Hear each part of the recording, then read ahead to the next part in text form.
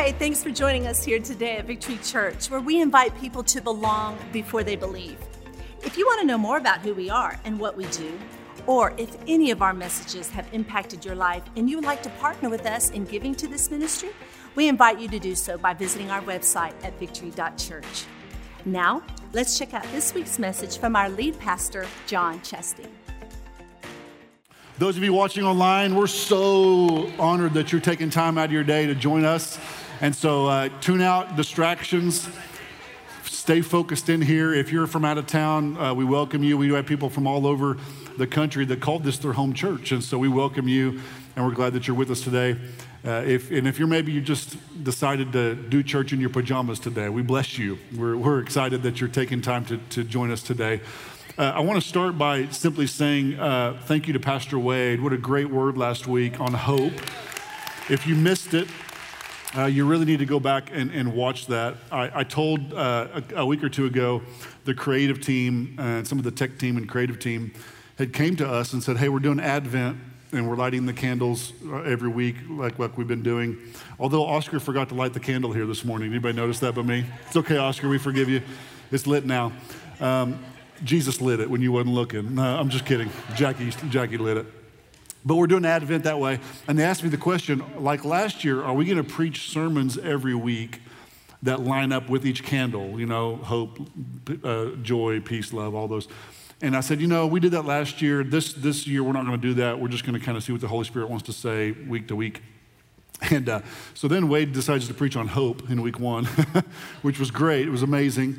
And then on my way home, so last week, Michelle and I and the kids we were with family for Thanksgiving, and we were driving back during church. So we're driving carefully and watching church. And the whole time Pastor Wade's preaching, I just repeatedly over and over again sense like the Holy Spirit is challenging me to speak joy over this house. Just over and over again. The Lord says, you speak joy over that house. You speak joy over that house. And so today I'm going to preach to you about joy. And then I was like, well, shoot, sorry guys, that we're kind of following the Advent week to week unknowingly. But that's what I want to talk to you about today. I want to talk to you about joy. And I know we've probably heard a lot of sermons on joy. I'm going to read a passage of scripture to you that maybe you've never heard on Christmas talking about joy. But I think it's an important topic, because as believers, we're called to live a life other than those living in the world.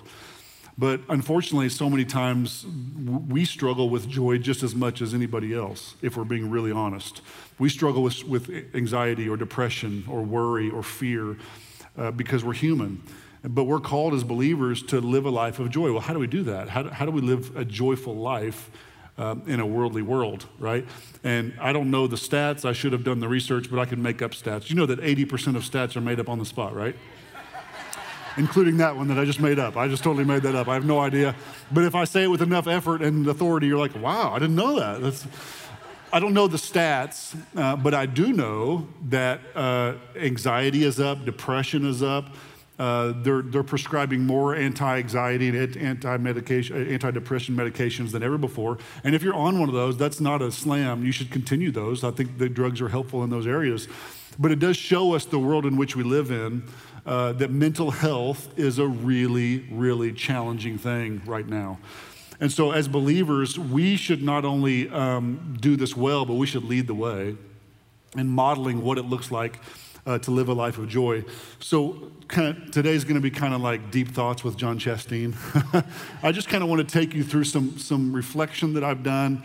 And, like most sermons, I begin, ever since the Lord dealt with me to talk about joy, if you've ever preached a sermon, most cases, whatever topic the Lord puts on your heart to preach on, the enemy attacks you in that area leading up to your sermon, by the way. So I've struggled this week trying to stay positive, trying to stay encouraged. And so I've had to practice what I preached. I pulled out my sermon this morning and preached to myself. I preached this joy message to myself. And so I hope this encourages you today. I want to talk to you about this subject, how to stop losing my joy. How do I stop losing my joy? Because you have moments where you're joyful, but we lose it. And so the passage of scripture that I want to take you to today as kind of a foundational verse is Hebrews chapter 12. And in this passage, we get a really good example from Jesus about joy. Okay, so Hebrews 12, verse 1 says, therefore, since we have so great a cloud of witnesses surrounding us, let us also lay aside every encumbrance and the sin which so easily entangles us, and let us run with endurance the race that is set before us. Watch verse 2. Fixing our eyes on Jesus, the author, it means he wrote it, and the perfecter of faith. Now, this is where we're going to lean in. Who for the joy set before him endured the cross, despising the shame, and has sat down at the right hand of the throne of God. For consider him who has endured such hostility by sinners against himself. And here's why. I love this. This is why Jesus did it. So that you will not grow weary and lose heart. So I love this picture because it tells us that how he endured the cross. I don't know if you've ever thought about this before, but Jesus, this wasn't a pleasurable experience for him. He endured hardship. And then in this passage gives us a secret into how he endured the hardship. It says, because of the joy that was set before him, he endured the cross. He was in a not very joyful circumstance, but he saw joy that was in front of him. This word set before him in the Greek, in the original language Greek, it is the Greek word prokamai, and it means in front of, to be placed within sight. It means that joy was not with him, but it was within sight. One could argue that he had double vision, that he had the ability to see things in the natural, but he could also see things in the supernatural at the same time. And so we can learn from this. Jesus is a really great teacher. And Jesus came and walked on this earth so that we could learn from him in our day-to-day life. So today I want to kind of walk you through us trying to learn from this circumstance. So we all lose stuff. Even last night, my daughter lost a laptop, okay? And what I told Michelle is this guy, it's there somewhere. Have you ever had your parents tell you this? It didn't grow legs and walk out. I was like, I saw the laptop. It was on the kitchen counter, so I know it's there. I know it's there somewhere. And so what she proceeded to do was go all over the house looking for something that had been lost. Turns out it wasn't lost. It was just misplaced. It had been placed in a spot that we wouldn't normally go to look. It was misplaced, and we found it. Guess where it was? It was where all laptops are stored, in your 14-year-old daughter's bathroom drawer. With the curling irons and the, why didn't we look there first, right? So we misplace stuff all the time. And here's what I'm here to tell you today is you have not lost your joy, you have misplaced your joy. Your joy has been put into a place that you have not, that is outside of the realm of where you would normally look. So what I want to do today is kind of take you through some ideas to help us find our joy that's been misplaced. Because the problem is that because we've lost our joy, we have people quitting.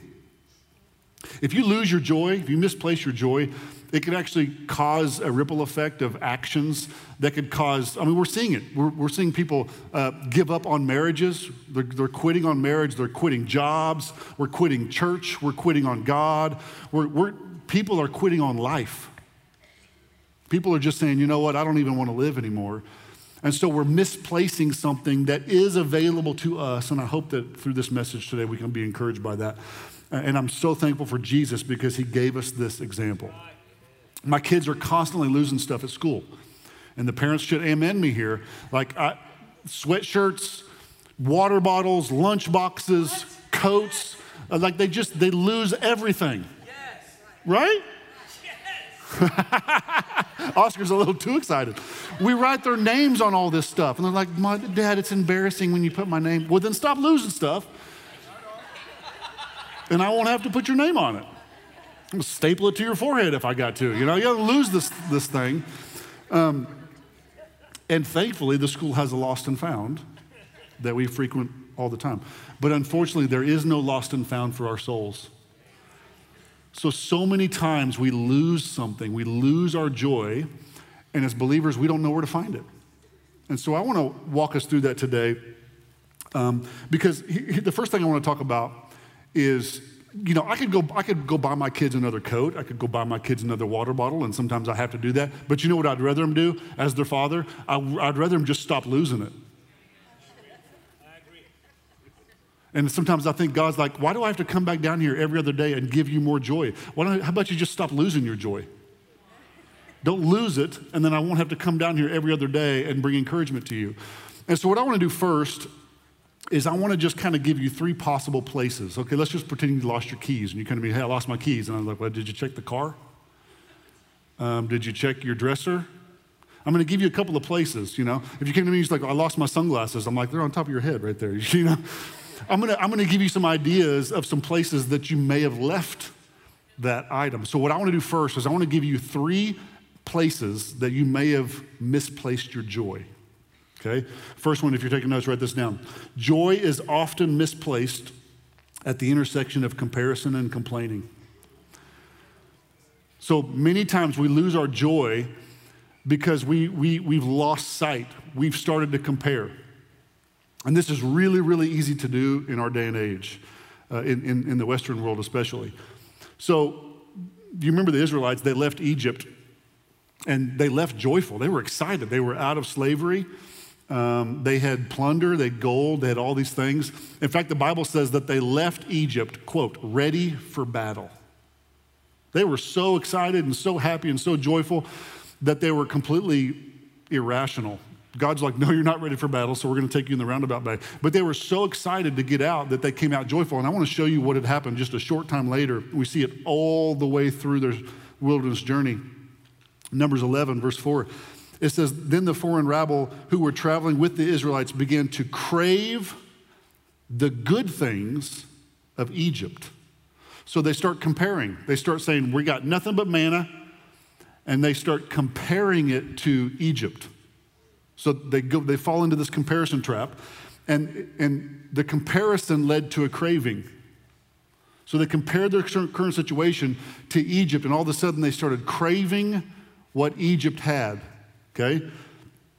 And the people of Israel also began to complain. So you can see the cycle. Comparison led to craving. Craving led to complaining. Now watch how irrationally crazy these people were. Watch this.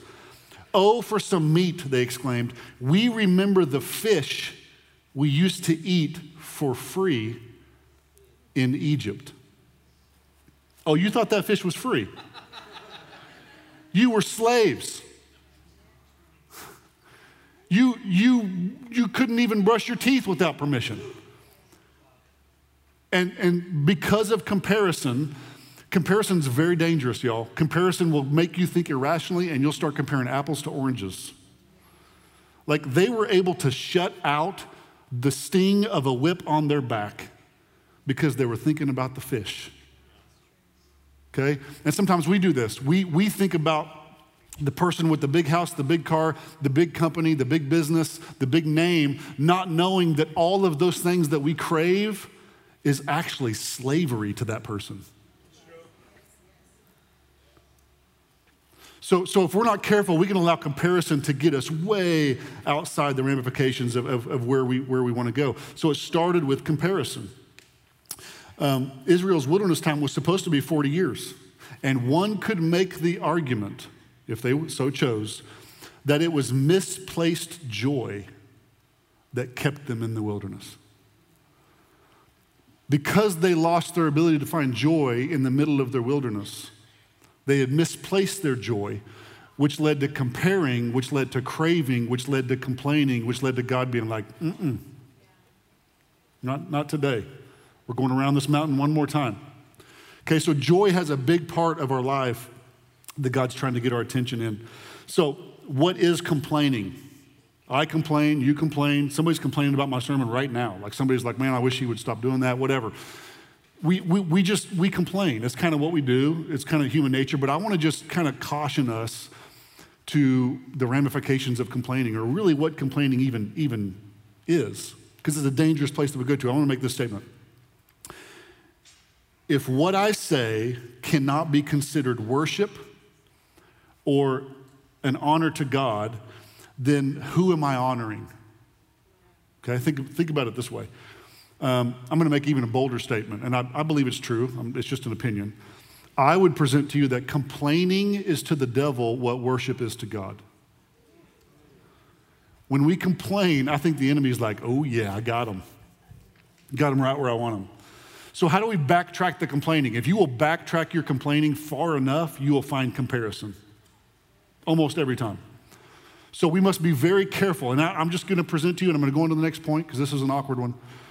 If you've misplaced your joy, I would be willing to bet you that the first place I would go to look is at the intersection of comparison and complaining, okay? Number 2, if you're taking notes, write this one down. Joy is often misplaced at the intersection of self and happiness. Now, I want to decipher. I want you to be happy. I hope you're happy.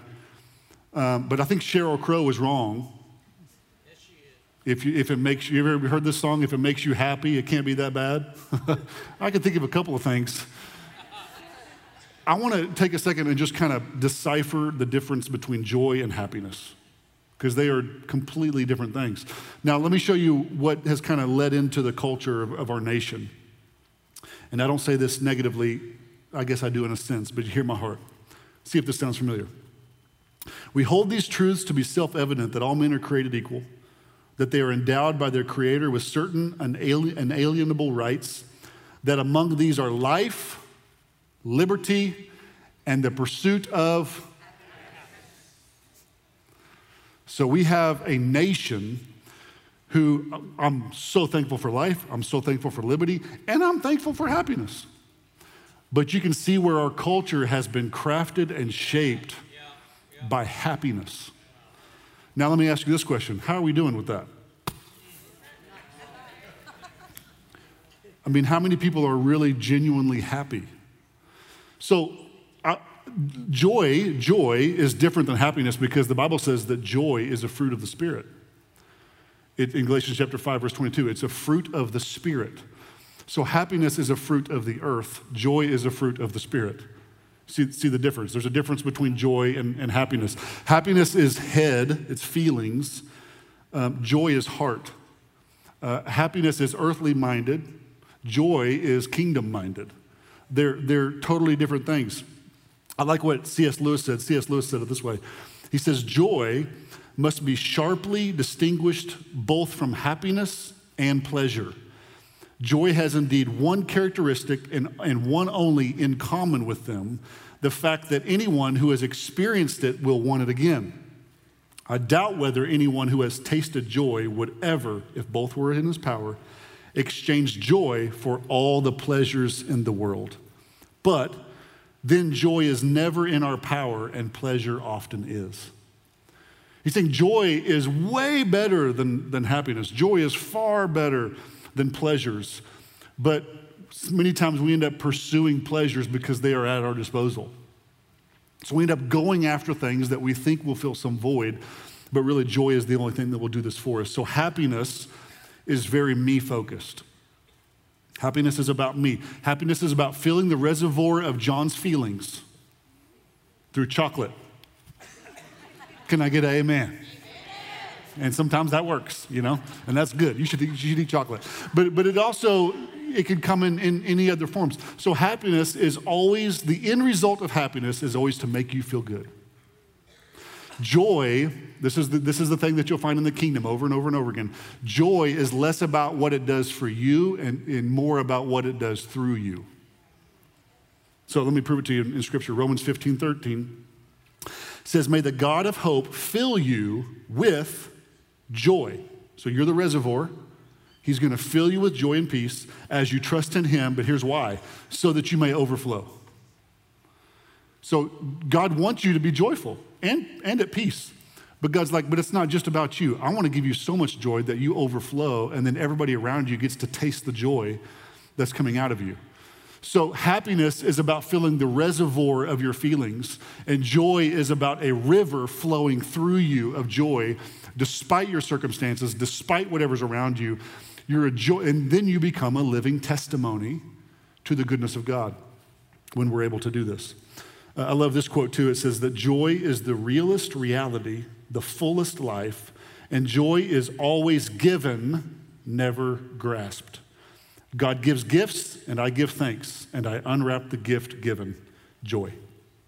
So the second option, if you've misplaced your joy, I would encourage you to go and analyze your pursuit of happiness, okay? Third thing is this. Joy is often misplaced at the intersection of hardship and shame. Many times we just simply lose our joy because we're going through something really hard. It's hardship. And we live in a fallen world, and I wish I was a pastor that could sit up here and describe to you why babies get cancer and why children die before their parents do and why disasters strike and why innocent people are wounded and why racism exists and all these things. But unfortunately, we live in a fallen world, and there is hardship. Many times we lose our joy because of the circumstances. And there's not a human being under the sound of my voice that isn't going through something that has the capability of robbing your joy. Or maybe it's not the hardship, maybe it's something you did in the past, and now the enemy uses it as shame against you, and so you fail, you struggle to live a life of joy for your future because you're constantly carrying shame from the past. Now, the cool thing about this is Jesus gives us a absolutely perfect example because he covers these two things. In this text we read in Hebrews chapter 12, verse 2, he says, fixing our eyes on Jesus, the author and perfecter of faith, who for the joy set before him, in front of him, he endured the hardship, and he despised, or some translations say he scorned the shame. Now I want to set the atmosphere. So the atmosphere of Jesus hanging on the cross is he's enduring pain, right? And shame simultaneously. Everybody he knows, everybody he loves has rejected him. He's hanging on the cross naked. The Jews have rejected him. The Greeks have rejected him. The Romans have rejected him. Peter has rejected him. Everybody has rejected him, and he is left hanging on a cross all by himself. His own father turns his back on him. And Jesus says, my God, why have you forsaken me? Like he's hanging full of shame, but it says it was the joy that was set in front of him that gave him the ability to do what he was doing, right? So let's look at these two characteristics. This was a very joyless circumstance. Can we all agree with that? So let's look at the two things that made it that way. It was the cross, and the Bible says he endured it. The Greek word for endured is the Greek word hupomano, and it means to remain, to persevere, to tarry behind. So he was tarrying behind, and he had the ability to do it because of something that was set before him. And I don't know if we've ever really paused to think about this very often, but Jesus could have climbed off that cross anytime he wanted to. The Bible says he could have sent 10,000 angels to rescue him. But one thing, the body of Christ, myself included, we've lost the ability of being good at tarrying. Just remain. I'm so glad Jesus remained on the cross. He was able to remain in a painful situation, not because the situation got better. There was no joy in the cross. He was able to endure it because of a joy that was set before him, something that was out in front of him. And so we got to get better in endurance. We can endure the marriage. If your marriage is struggling, you can endure not giving up on life. Don't give up on life. If there's anybody under the sound of my voice that's considering suicide, maybe you're watching online and you couldn't even get out of your pajamas today because you're so discouraged and so depressed. There is nothing worth giving your life away for.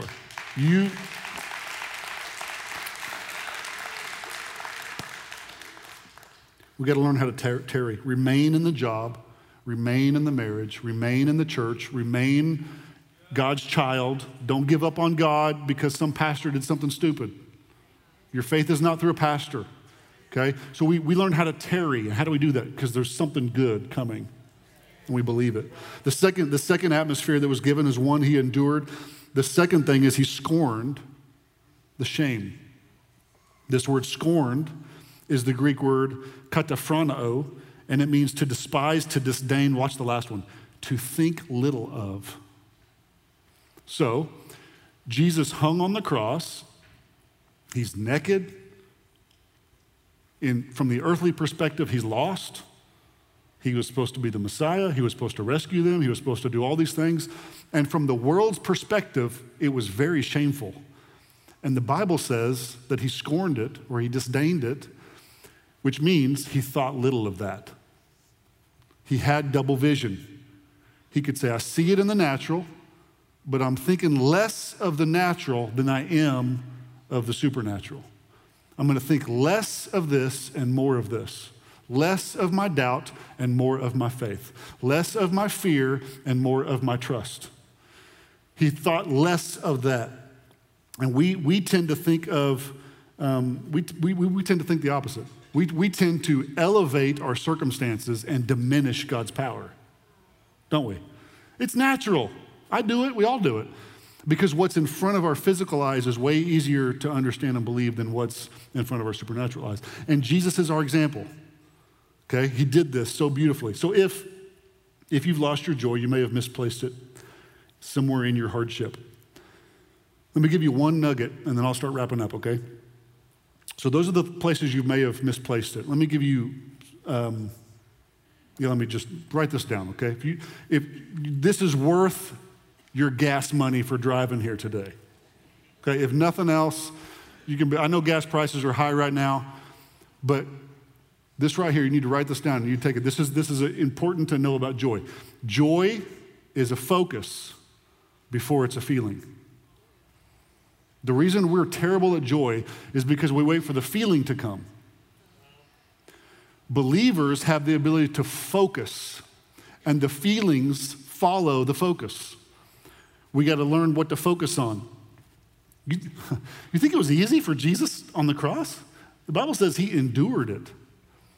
He took his eyes off of what was happening, and it says, for the joy set before him. It means he didn't have it, but he could see it. I could see something that I wasn't experiencing in the moment. So he had this ability to look past what he was going through.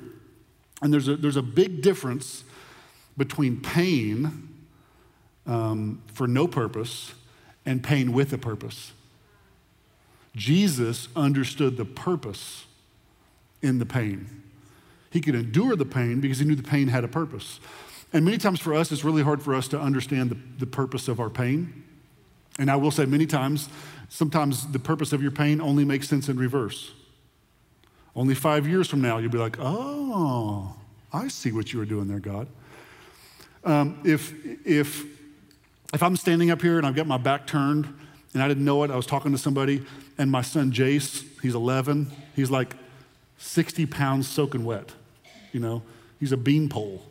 I know, you see where you may get it from. But if he came up on the stage, I didn't see him coming, and he ran full speed and just clobbered me and jumped on my back, he could probably take me down, right? He could put some pain on me. So that's 60 pounds. Now, if I took that same 60 pounds and there was purpose in the pain, and I put 60 pounds on a dumbbell and I went to try to do a squat, that's warm-up weight. Same weight, different purpose. If you've never done ab workout and I come and tell you to do some abs, about four reps in, you're going to be like, yeah, this is stupid. I don't see the purpose in this pain. But there is a purpose in the pain. So sometimes the pain has a purpose. Jesus understood the purpose of this pain. He could endure the pain because his focus was set on the joy before him. Let me ask you this question. What joy is set before you? What joy do we have as believers that is set before us? Do you believe that God has something good around the corner? Okay, let's look at Romans 15:13. Romans 15:13 says, may the God of hope fill you with what? With joy and peace. Oh, this is good. As you trust in him. My ability, according to this, my ability to receive joy is directly linked to, in fact, it's dependent upon my ability to trust God with that circumstance. If we don't trust God, we will never have joy. So he directly links it to trust. So it really boils down to what joy is set before you. Do you believe that God is for you, not against you? Do you believe that God has plans to help you, not to harm you? Do you believe that God owns the cattle on 1,000 hills, or whatever resources you're waiting on him for, he's actually capable of doing that? Do you believe that he can heal and restore marriages? Do you believe that he can heal cancer? Do you believe, fill in the blank.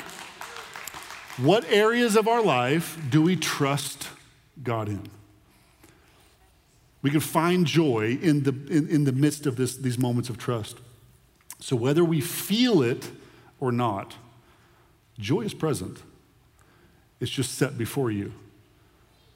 And we can endure hardship, we can endure struggles because we know that God has something great coming our way. So how do I know joy is not a feeling?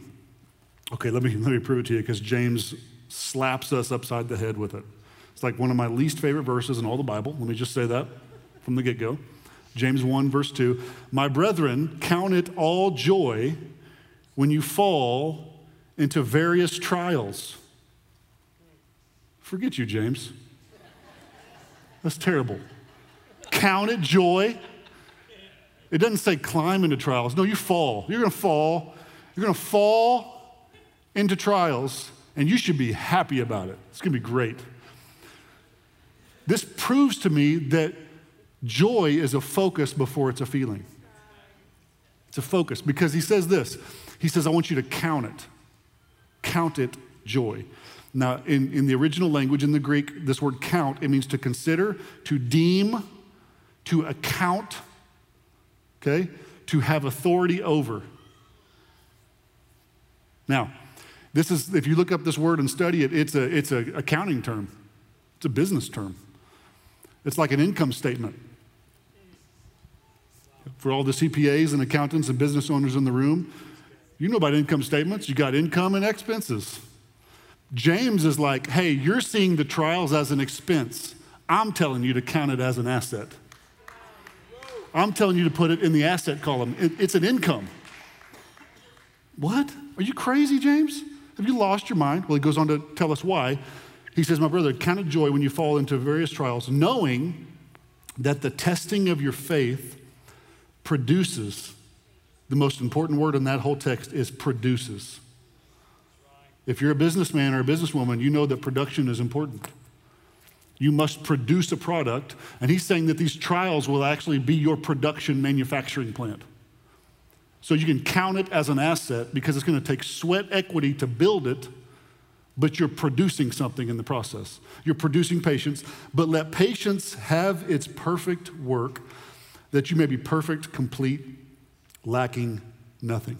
Joy works, but you got to work it. It only works if you work it. It takes work. And the reason we don't like, I would rather be able to preach a sermon to you. It's like, guys, it's great. You just come up here and I'm going to lay hands on you and you're just going to walk out happy. It's going to be great. I'm just going to give you joy and it's going to be amazing.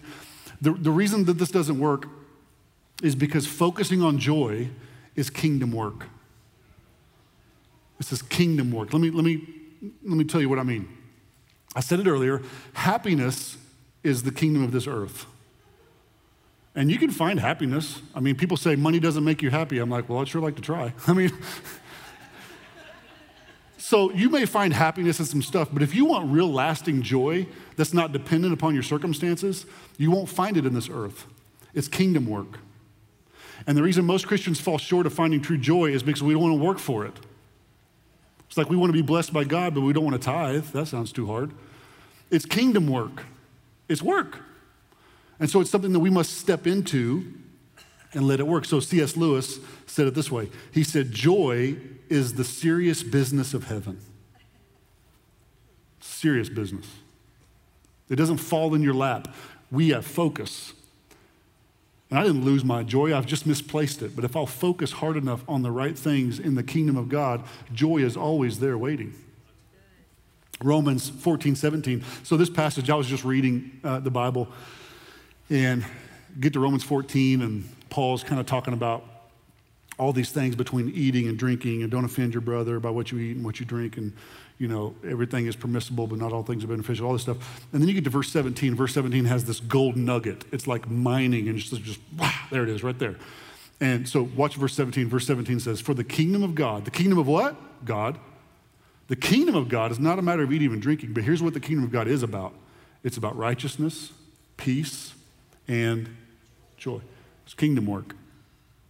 It's kingdom work. It takes focus. If you're waiting on your feelings to get joyful, good luck with that. You're going to try to supplement joy by a bottle, by a business, by a title, by a bank account. You're going to try to supplement joy, but all you're getting is maybe happiness at best. Joy is what God intends for us. I'm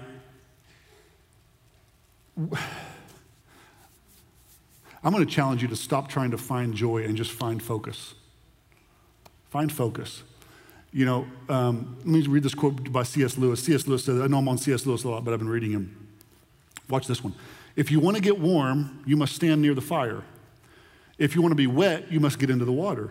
If you want joy, power, peace, eternal life, you must get close to or even into the thing that has them.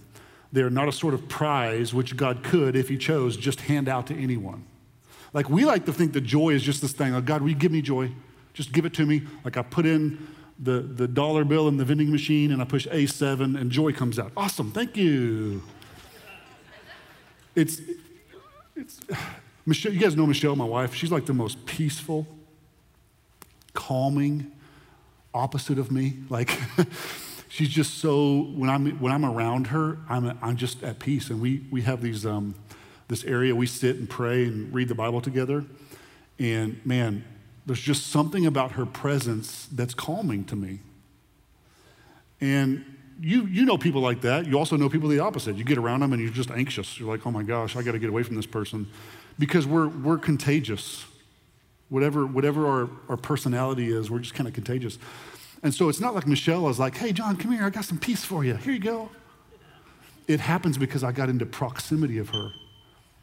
And just her aura, this is how it is with the Lord. If you want joy, don't go to the Lord and just say, I need some joy, Lord. If you'll just get in proximity of the Lord, what will happen is Galatians 5:22 will come to life and the fruits of the Spirit will begin to come out and manifest in you. That's why this text in Romans 15:13, it tells us this. I've read it once, I'll read it again. It says, may the God of hope fill you. Pause.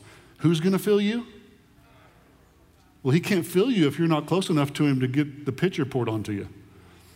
So it's a proximity question. He's going to fill you with joy and peace as you trust in him so that you may overflow with hope by the power of the Holy Spirit. By the power of the Holy Spirit. If somebody, I lose stuff, we all lose stuff, but I'm a little bit of a type A in some ways. I'm a little OCD on some stuff. Can all the OCD type A's give me an amen? Okay, we don't have very many. That's not good. We're not going to get much done around here. If I have my keys, I know where my keys belong. They belong on my dresser. That's where they go, in my mind. So if my keys are in my truck or in the kitchen, I will literally get up, go get my keys, and put them where I know they go.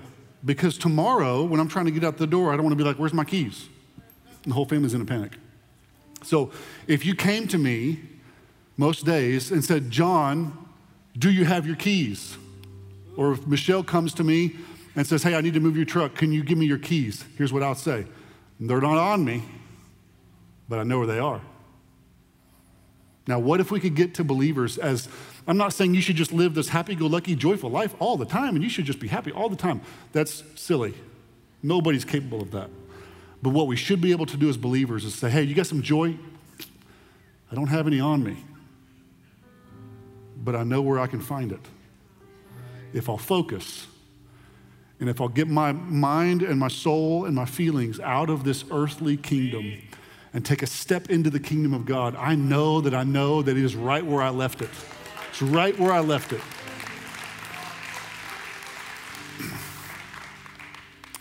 So let me close with this passage. This is the passage that Pastor Wade preached on last week, part of it.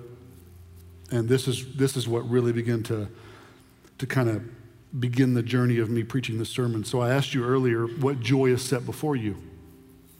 And maybe you didn't really know how to answer that. I mean, maybe you did, but if you didn't, I want to give it to you, okay? I'm going to give you what joy is set before you in this text, okay? So you can endure any hardship. There's nothing that this world or this devil could ever throw at you because of this, because of the joy that is set before you. 1 Peter 1:3, it said, "Blessed be the God and Father of our Lord Jesus Christ, who according to his great mercy has caused us to be born again to a living hope through the resurrection of Jesus Christ from the dead." He says, that's the joy that's set before you. He's going to go on to list some more. But he says, you know what, I'm going to list this one first because even if he never does anything else for me, that's enough. That's enough to be joyful for. I'm going to spend eternity in heaven, even in my craziness and my shame and my sin and my mess ups on this world. I'm going to spend eternity in heaven because Jesus died on the cross for me. Man, if I can't find joy in that, he said, that's the joy that's set before you. Then he goes on to say this, verse 4, to obtain an inheritance which is imperishable and undefiled and will not fade away, reserved in heaven for you. That's the joy that's set before you. Verse 5, who are protected by the power of God through faith for a salvation ready to be revealed in the last time. That is the joy set before you.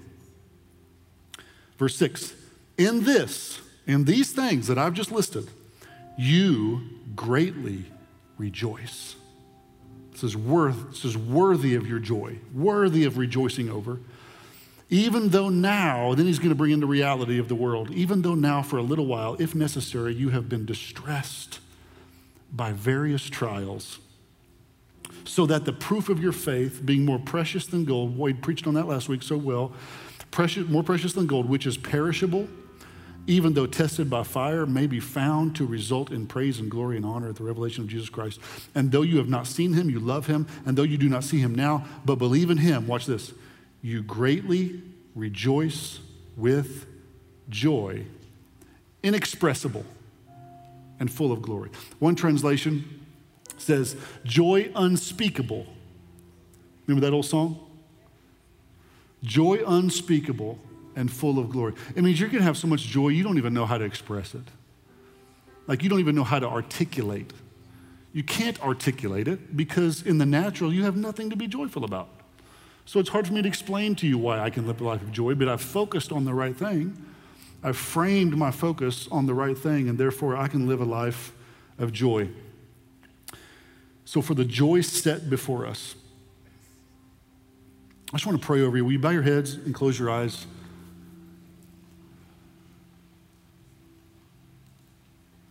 Father, I want to do now what I sense that you asked me to do last Sunday, a week ago today, at about this very time. Your assignment to me was to speak joy over this house. So, Father, I can speak a word of joy, but only you can make it take root and grow. So, Lord, I pray by the power of the Holy Spirit that you would right now begin to shift our thinking, shift our feelings, shift our earthly vision to more of a kingdom vision, Lord. We need you, Lord. We've tried this world without you, and we have found it failing. So, Father, we even pause to say, forgive us. Forgive me, Lord, for failing and misplacing my joy. May I always know where joy is. And I know that it's crazy to think that I'm going to always be joyful. That's impossible. But, Father, I may not have it on me, but I know where I left it. So may I run back to you over and over again, Lord, to the richest supply of joy ever known. A well that never runs dry, a fountain that never stops flowing. So God, bring joy into this house. Come on, in your own way, you don't have to say it audibly, but just in your own way, just invite joy into your house, into your home, into your heart. Maybe you're struggling with kids at home or turmoil, or maybe your marriage, or maybe there's financial ruin, or maybe your business is hurting, or maybe you're miserable in your job. Father, for the joy set before us, we will endure. Bring joy, Lord. We speak joy over our families. We speak joy over our businesses. We speak joy over this church, over this house, Lord. May we be joyful people. May it overflow from us. May it be such an abundance of joy that it just flows out of us and impacts people all around us, God. May it change our businesses. May it change our families. May it change our workplaces. May the cubicles around me become joyful just because of the joy that I have found. Use us in this way, Lord.